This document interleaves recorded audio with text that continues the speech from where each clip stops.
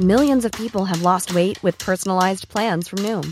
Like Evan, who can't stand salads and still lost 50 pounds. Salads generally for most people are the easy button, right? For me, that wasn't an option. I never really was a salad guy. That's just not who I am. But Noom worked for me. Get your personalized plan today at Noom.com. Real Noom user compensated to provide their story. In 4 weeks, the typical Noom user can expect to lose 1 to 2 pounds per week. Individual results may vary. Today we get some nuclear revenge against a song thief. We'll get to that in a bit, but first, neighbors were a huge pain, so I ruined their Christmas. I haven't found a more useful quote than the one that says, "Do to others what you want to be done to you." I deal with most people with this quote in mind, and because I want people to be good to me, I try to be good to them. This has helped me keep a very good relationship with most people, and I've never had a problem making friends. But unfortunately, not everybody lives by this principle, and no matter how nice you are to these people, they never reciprocate. This was the case with my new neighbors in the suburbs. I thought that having one jerk in the family was tough, but try dealing with a whole family of jerks. It was so irritating that eventually I decided that I couldn't take it anymore, so I put them in their place. You never know the importance of a Christmas tree and decorations till they go missing. But before I get into all that, let's start at the top.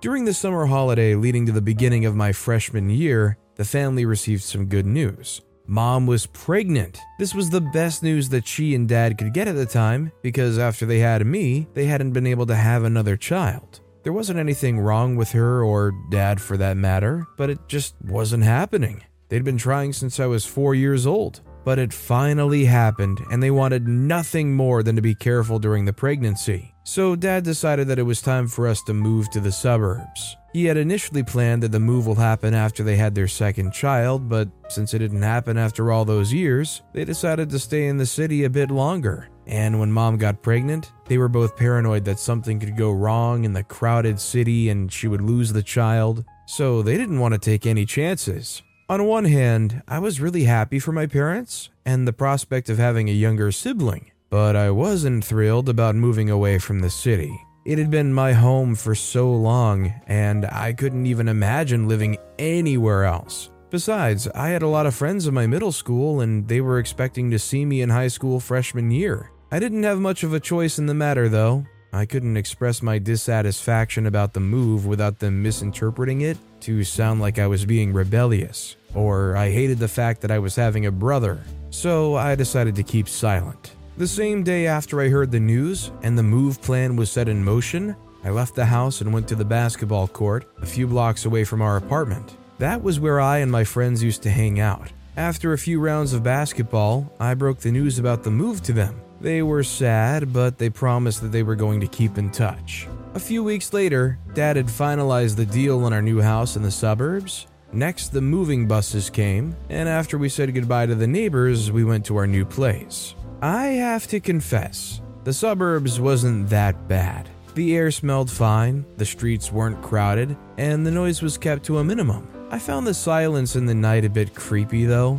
I loved to see horror movies when I lived in the city because I know that when I go to bed, there will be traffic and people noises to distract me from the movie. But in the suburbs, it's so quiet, and you're left to your thoughts. Anyways, on the second day of our move, my parents and I were in the living room doing the unpacking when we heard a knock on the door. When my dad opened it, the two people on the porch introduced themselves as the Mahanis. They were our new neighbors and they lived next door. Dad invited them in. The mother handed my mom a bowl of apple pie as a welcome gift. They looked around the house, and when I saw the look on Papa Mahani's face, and it was almost like he was displeased with the new interior design. My mom noticed it too, and she asked him what the problem was. He said that he knew the people staying in the house before we did, and he thinks their interior design was better than ours, and we shouldn't have changed it. I found that weird because, first of all, nobody asked for his opinion, and secondly, it was our house, and it wasn't his business how we chose to design it, and the fact that he said that out loud was kind of inappropriate. That wasn't the only inappropriate thing they said that day. We heard another knock on the door a few minutes after they arrived. My dad opened the door once again, and the Mahani kids walked in. They had a female daughter my age and a set of twin boys, Luke and Jaden, around the age of 7 or 8. They introduced their kids to us, and then they asked if I had a sibling. My mom said not yet, and before she could continue, Mama Mahoney said something about how bad it was to only have one child. Even when my dad corrected her that they didn't plan to only have one child, she continued to say that it was too late for them to try again and that maybe they should try adopting. I could tell that my mom was really pissed. I was too. Not only were they saying highly inappropriate things, the condescending manner in which she was saying it was even more annoying. That wasn't even the worst part with the Mahoneys. I tried to talk to their daughter Lucia since she was already going to the school I was about to start attending. I walked up to her and said hi, but with the way she turned and looked me over,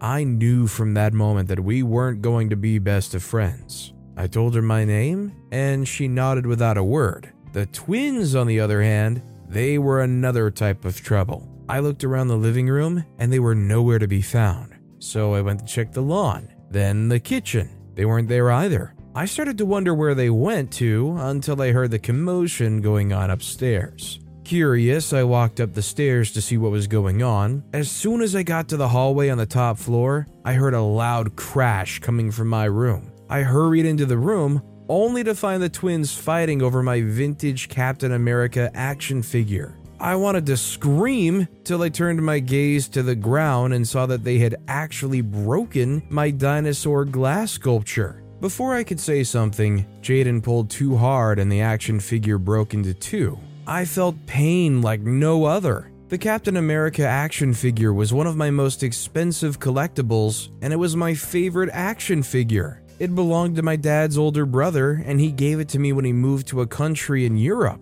I looked speechlessly at the broken pieces of Captain America in their hands, and after a while, they threw the pieces on the ground like they meant nothing, and without anything close to an apology, they started to walk away. I was so pissed that I grabbed them both by the shoulders. All I wanted to do was yell a little and give them a piece of my mind, but as soon as I grabbed them, they started to cry and scream as if I'd hit them. The Mahoney parents ran up the stairs and grabbed them from my hold, giving me the stink eye as they did. My mom asked me what happened, and I told her about the action figures they broke. To my complete and utter shock, the twins denied having anything to do with the broken action figures. They said that they walked into the room and found the action figures broken, and when they tried to explain to me, I hit them.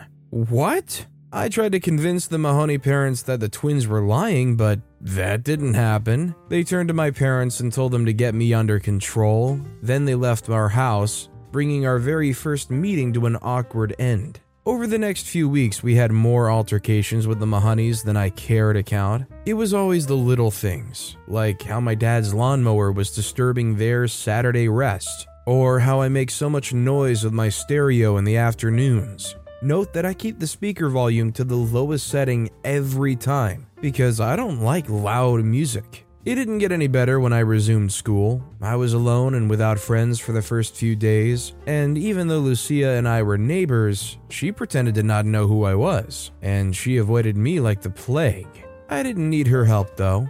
I made all the friends I needed a few weeks later. I had joined the basketball team, and because I was a strong center, the guys on the team liked me. When Lucia saw that I started to gain popularity in the school, she started being nice to me. She would never hang out with me outside school, but in school she was all over me. I guess her main goal was to become popular by being seen hanging out with somebody who already was. This was so irritating to me, and one day in the hallway she tried to kiss me.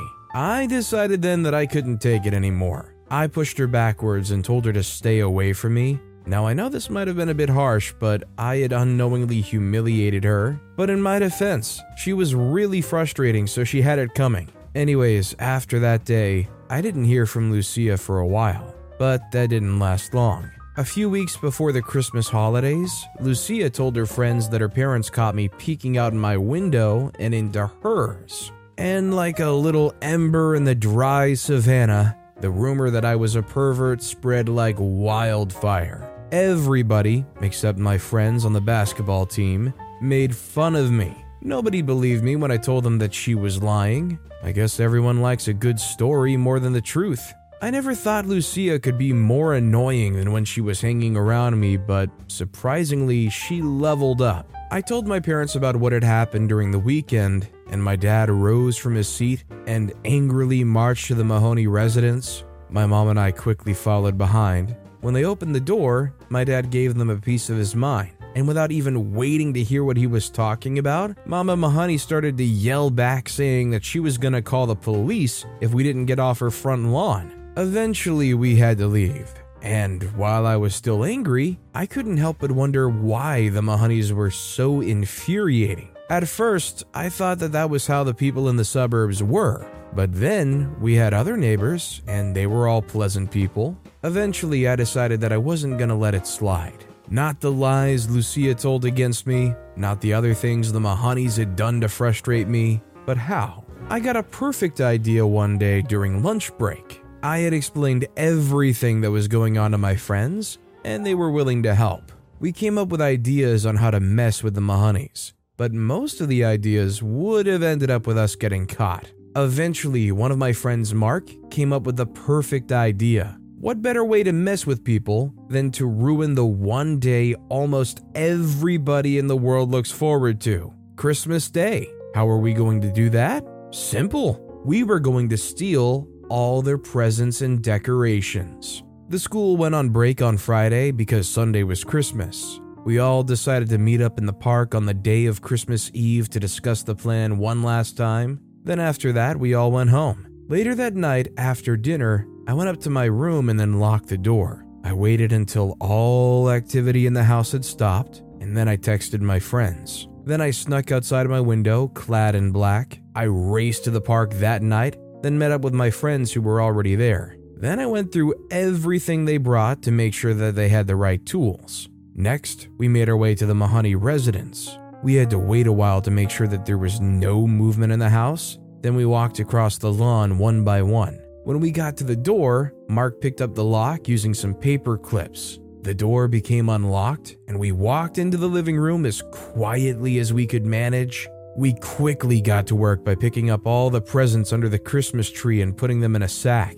Then Mark went ahead to remove all the Christmas lights in the living room, and the other guys carried out the Christmas tree. We closed the door and hurried back to the park. We dumped the Christmas tree, and Mark decided to take the lights to his house. The other guys decided to drop the presents in an orphanage in town, and we all went home. I was so happy that we actually pulled it off without getting caught. But I knew that I was going to be happier when I saw their reaction the next day. The Mahoneys didn't disappoint. I was woken up by the sound of yelling the next day. Even though it wasn't coming from inside the house, it was still so loud. I walked down the stairs and then joined my parents, who walked out on the lawn to see what the ruckus was about. Lucia and the twins were throwing a tantrum about their missing presents, while their parents were trying to calm them down. It was a sorry sight, a really sorry sight, because all the convenience stores were closed and they couldn't replace anything. What baffled the Mahoney parents the most was the fact that they didn't hear anyone come in.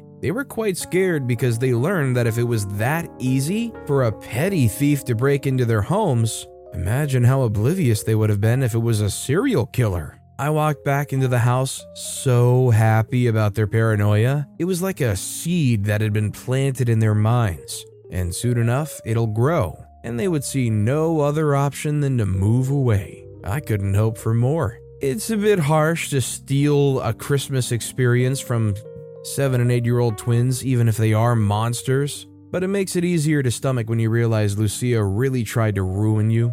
Our next story is, Dude Stole My Song, so I had my friends babysit him. For as long as I can remember, I've always wanted to become a singer. I loved the glamour of being on stage, singing to a massive crowd that adores me, rocking out on my sick guitar, everything about it. I had the talent, that wasn't in the question. I also had the charisma needed to be a famous celebrity. It didn't work out though, but that's not what we're here to discuss. The highest point in my short singing career. Here's a cool fact. A crocodile can't stick out its tongue. Another cool fact, you can get short-term health insurance for a month or just under a year in some states. United Healthcare short-term insurance plans are designed for people who are between jobs, coming off their parents' plan, or turning a side hustle into a full-time gig. Underwritten by Golden Rule Insurance Company, they offer flexible, budget-friendly coverage with access to a nationwide network of doctors and hospitals. Get more cool facts about United Healthcare short-term plans at uh1.com. A lot can happen in 3 years, like a chatbot may be your new best friend. But what won't change? Needing health insurance. United Healthcare Tri-Term Medical Plans, underwritten by Golden Rule Insurance Company, offer flexible, budget-friendly coverage that lasts nearly 3 years in some states. Learn more at uh1.com. Happened in college. Along with many other things, the one that stood out to me till today was the time when one of the friends of my roommate tried to steal my song. He wanted to use it for an audition we were both supposed to participate in. If he succeeded, he would have gotten a crazy record deal, while I would have been left in the dust. Of course, I couldn't let that happen, so I made sure it didn't. But before we go into detail about that, let's start at the top. I came to college with the notion that I wasn't going to go for a job in the corporate space. All I wanted after finishing high school was to go to music school and follow my dream. But my dad decided that it was better to study something in college in case my music didn't work out. I didn't see this as a possibility, but I wanted to please my dad, so I went to college to study business. I have to be honest, my first few weeks of college were not the best. I had the notion that college was supposed to be fun. All about study groups on the lawn and 2 guys playing frisbee. It wasn't like that for me at all. As soon as I started classes, I was buried under a ton of schoolwork, and I barely had time for anything else. I didn't even get to know my roommate till later in the semester. I could have ignored the schoolwork and just done my music in school, but I had a reputation to uphold. I've never failed an examination in my life, no matter how tough it was. Anyways, after my last mid-semester test, I had some free time on my hands. I took a walk back into my room and found my roommate trying and failing to play a guitar. I'd been watching him for a while before he finally noticed me. Then I offered to show him how it was done. I collected the guitar from him and then played some chords. I almost teared up as I played because it had been so long since I'd actually done anything related to music. My roommate Donald was actually surprised that I was good with the guitar. He never knew I loved music till that day. I asked him how long he'd been trying to learn, and he said he'd been trying for a while. His friend from the class was teaching him, but he wasn't getting it. I showed him a few tricks, and little by little, it started becoming easier for him. We actually spent the rest of the day talking and bonding, that by the morning, it was as if we'd known each other forever. Anyways, one day after a 3-hour econ class, I decided to stop by the cafeteria to get some food. I still had some assignments to do, so I had to hurry it up. I walked into the large hall and then got my food from the servers. Then I went to an empty table at the far end of the hall. As I started to eat, I noticed a small group of guys and girls playing a music game. It was like a freestyle. Someone drops words and they sing songs that match the words given. They weren't professionals, but it was obvious that they loved music as much as I did, and that was what mattered. I watched them for a while, silently appreciating the fact that maybe college wasn't all that boring. After a few minutes, I got up from my seat and went to join them. I asked them if I could play the game, and they readily agreed. By the end of the game, they were blown away by my talent with freestyling. They asked if I was a musician, and even though that was what I was in high school, I didn't know how to answer them because I rarely did music anymore. I explained to them that I didn't do it as much as before because of school and stuff. They nodded and introduced themselves.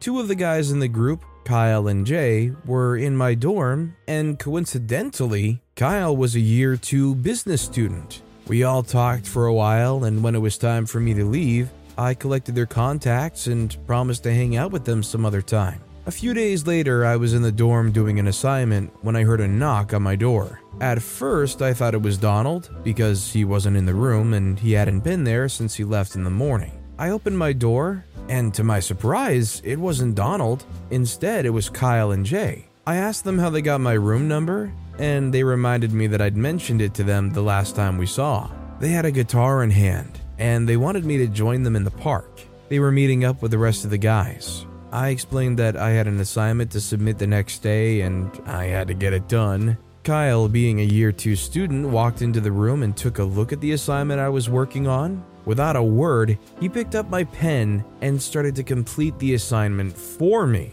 5 minutes later, he was done, and I had no other choice than to go with him. We got to the park a few minutes later and started to have fun with music. I think we came up with 3 or 4 song ideas that evening. The next time I checked my watch, it was late already, so I had to leave the park. We fixed another day to meet and then I left. Over the next few weeks till the end of the school year, we met every Wednesday and Friday just to geek out on music. They were never serious about making professional music, and neither did they have any expectations. That's what made it so fun.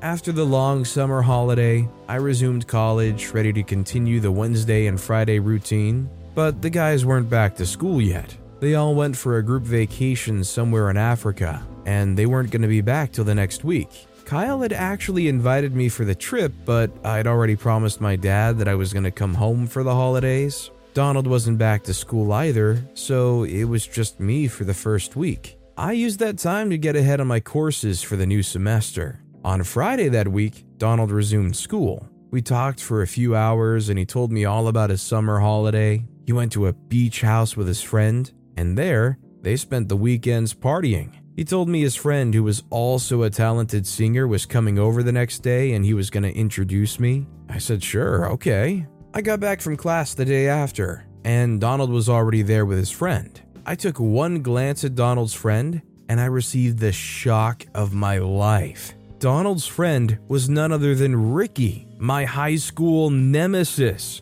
Ricky was not a student at my high school. He was a student of another school and the leader of their glee club. I was also the leader of mine, and we had to go head-to-head in the interstate singing competition every year. Of course, I've always been better than him, but still, he always came second. Ricky and I would have had a healthy rivalry. Heck, we might have even have been friends, but he never knew how to take a loss. During sophomore year, after the competition had been won, Ricky openly attacked me in the building's garage. The fight got so heated that it took more than one teacher to separate us. The next year, he tried to sabotage our presentation by pulling the fire alarm when it was time for us to perform. He expected that it was going to throw us off our game, but it didn't. We won again. I stood at the room's threshold for what seemed like hours, looking at Ricky. He was also surprised to see me too. After a few moments of awkward silence, Donald asked if everything was okay.